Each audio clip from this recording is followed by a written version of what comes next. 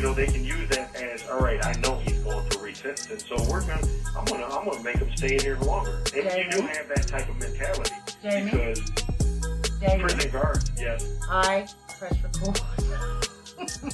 Wow. All right, let's start over. All right, go. Did you push record? It's recording now. All right.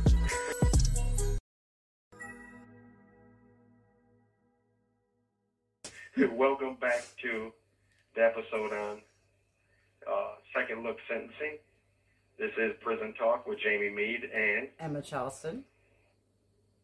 And we would like to thank you for returning to this part 2 of the Second Look Sentencing. And we are limited to 15-minute phone calls, so we have to limit and usually separate the topic into 2 parts. But they will be posted together. Yeah. So our listeners can listen to them. Yeah. And as we said before, if you have any comments, please post them. Send them to us on Facebook, Instagram, Twitter, the website. I'll put all the links. Hashtag FreeJamieMead. And I'll put all the links. YouTube. Yeah. And Emma will post all the links. And, well, let's get back to the topic. Right. And well, let's fill everyone in. We were just having a wonderful conversation, and then I realised I hadn't pressed record. So we're going to just reenact that whole situation. Jamie said to me, so, Emma, do you have any questions? And I was thinking I was being smart, but turns out the complete opposite. But my question to him was, I Googled something on the Virginian website for the second look legislation. They were talking about, juveniles had to wait at least 10 years. They had to have a good behaviour level of 1 and only 1 minor infraction within 5 years of trying to do that. And I asked him, isn't that something that should happen anyway? If you're trying to get out of prison, shouldn't you be behaving well anyway? And then I said, am I naive in thinking that's so, easy to do? And then Jamie answered me as follows. And I told her it's a yes and a no, because sometimes you are placed in a situation where you have to defend yourself, because prison is prison. And much of what you hear or watch in movies is actually what happens in prison. But you also have prison guards that will use that knowledge of resentencing against you.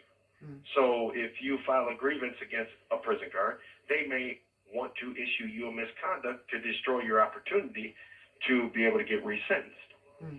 And to give prison guards who are commonly uneducated, unprofessional, it is a low-level, working-class job,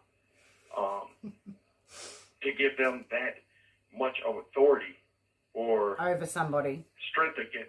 Yes, it's a concern to many, and they do it, and that's just what happens. I mean, you have it happening every day here at the Macomb Correctional Facility in Michigan. So hopefully the Michigan bill doesn't include a stipulation like that, which I know probably will include misconducts, but we have a different tier system for misconducts. Yeah. Oh, well, did that answer pretty good? It did, and I was actually thinking, if you had have said something like, it's hard when you're in prison to behave yourself all the time, and that was your only reason, I would have been a bit like, well, I don't know. In my naive delusion, I reckon I'd behave myself regardless. But when you talk about the COs and stuff, or people using it against you, I can definitely see why people didn't like that in the Virginian one.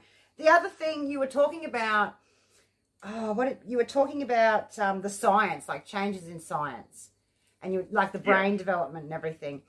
And then I also thought it's like a well-known fact that people age out of crime as well. Yes. I don't know what the ages are, but I know they do. And I know the people that I've spoken to. The age of 36 is the average age. Which is when most men become grown-ups anyway, really. So that makes sense. Well, I mean, the aging out of crime is set. Scholars have set it at about 36 years old. Yeah. That's when the age out curve starts to dramatically decrease on committing crime. Mm. Yeah, well, I just thought it's, if that's a known fact as well, if you're over 30, yeah. then maybe being over that age is also another proviso they can whack in there. Well, it's like the new adolescent brain development science. Initially, it started at the age of 17 and under because the U.S. Supreme Court, although experts at that time, that case, which was over 13 years, I think it's been about 13 years, ruled the science supported under 18.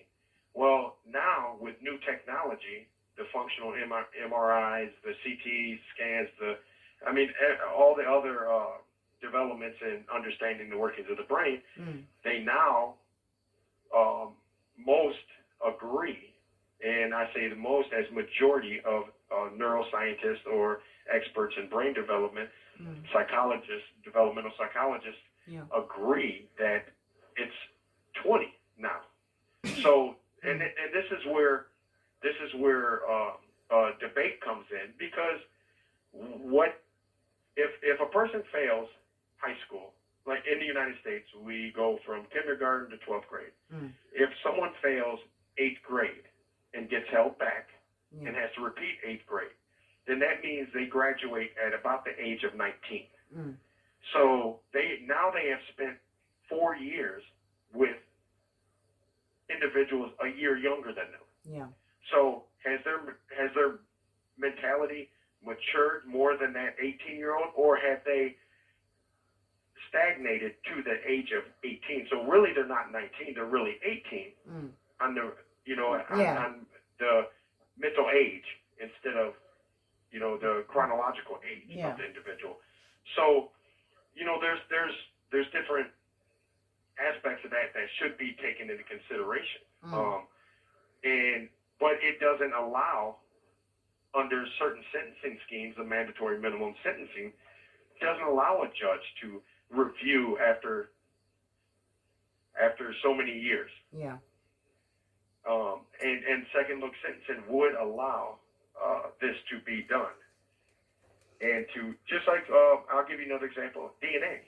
In the 80s when DNA came out, many people were cleared on DNA. The advancements of DNA at that time were not at its height in science. But once it started developing, you still had prosecutors and states and judges still refusing to accept DNA with a percentage of 99.8, 99.7% accuracy on DNA.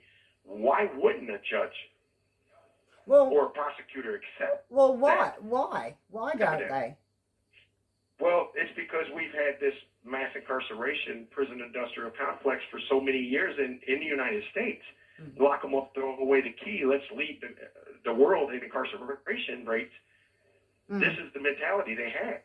I mean, I've read so many cases. I've read cases where DNA cleared someone, and they are the only defendant in the case. Yeah. There was no mention of any other defendant. And yes, it was a rape.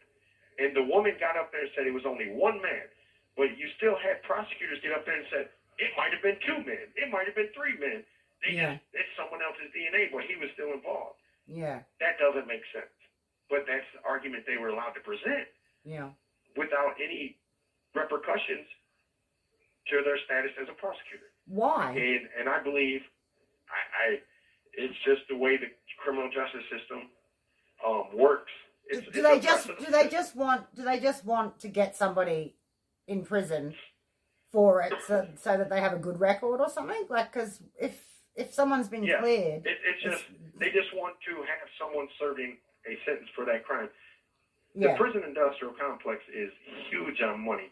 But to get back on the topic of second look sentencing, it just gives the judges the discretion to relook at a sentence. And 30 years ago, my sentence of life without parole might have been and logical at that time because of the violence that was coming out of the community, because of the gang activity, because of the drugs. But today, there has been a light shined on felony murder. Yeah. That felony murder creates a lot of injustices. Then you turn around and there's the light that's being shined on aider and abettors or accessories. Should an accessory with no weapon serve the same amount of time with less culpability than, less responsibility than the person who committed the crime?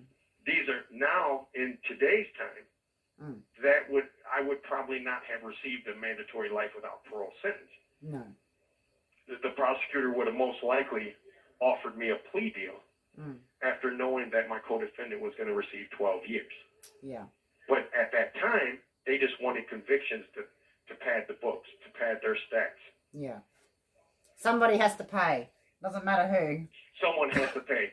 Someone has to pay, regardless of who it is. Someone has to pay. Yeah. And that's where you have 1 minute remaining. This allows, and we'll conclude on this call.